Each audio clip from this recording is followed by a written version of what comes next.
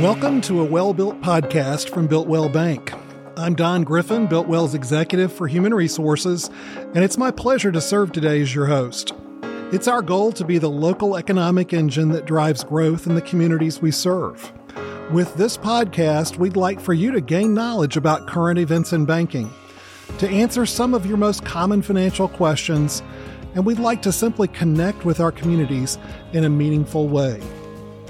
If you miss an episode, you can access all of our prior episodes from our archive library available on our website, builtwell.bank, or wherever you find your favorite podcasts. I'm glad today to have Jennifer Johnson with us. Jennifer is the Director of Marketing for Builtwell. Welcome, Jennifer. Thank you, Don. It's good to be with you. As a marketing expert, we're going to ask Jennifer to talk with us about how to discover your brand.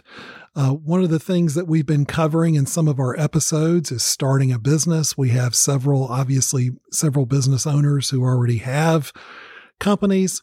And at the same time, we as a company went through a rebranding about a year ago, and Jennifer was an integral part of that. And so I really just wanted to have a conversation with her today to give us just a high-level overview of how we go about discovering a brand. So Jennifer, did we just wake up and change our brand? Is that the way it happens? I wish it were that easy, but no, it's not that easy. And one thing for anyone to take away from this podcast is that you have to be patient when identifying your brand. It's not an overnight process. You really want to put some time and thought into it so that you walk away with a brand identity that you're going to feel good about for years to come. For us, going through what we called our brand discovery, I think is a vital part for anyone looking to create a meaningful brand. Doesn't matter how big or small that is. For us, it was a months-long process that included the help of an outside agency, but it doesn't always have to be that way. Okay. So some of the questions that we would have asked ourselves or our agency asked through us, those are very probably straightforward questions. So when we look at a process, and if we wanted to boil it down into even say 3 simple steps, possibly would the first one be something, let's just decide who we are, if we're already in business or if we're a new company. That question could be who will we be and who will we be to the public? So talk about that a little bit for us. Yes, definitely. I think the first step is to define your identity. If you're an existing business, that is who you are, or if you're a new business, that is who you will be. And that entails anything from level of service to core values, just anything that shapes your identity as a business. Okay. So once you've gone through the process of saying, hey, this is who we are, this is the level of service we want to provide, or this is the type of quality product we have, or these are the things that are important to us, what happens next? What do you do with that information? Well, chances are that is going to produce a lot of information. That is going to be the result of conversations and brainstorming. So you may feel a little overwhelmed with the information that you have. So I feel like the logical next step is to take that and to define your language. Okay. Basically, take all of that information and funnel down to keywords that can be a part of anything from your name to your vision statement or mission statement. Just really funnel it down to the keywords that you are going to use to really shape who you are. Okay.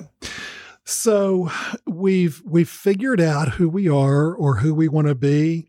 We've worked on putting together a list of keywords that describe who we are or who we're going to be. Are we ready for a final step of implementation at this point?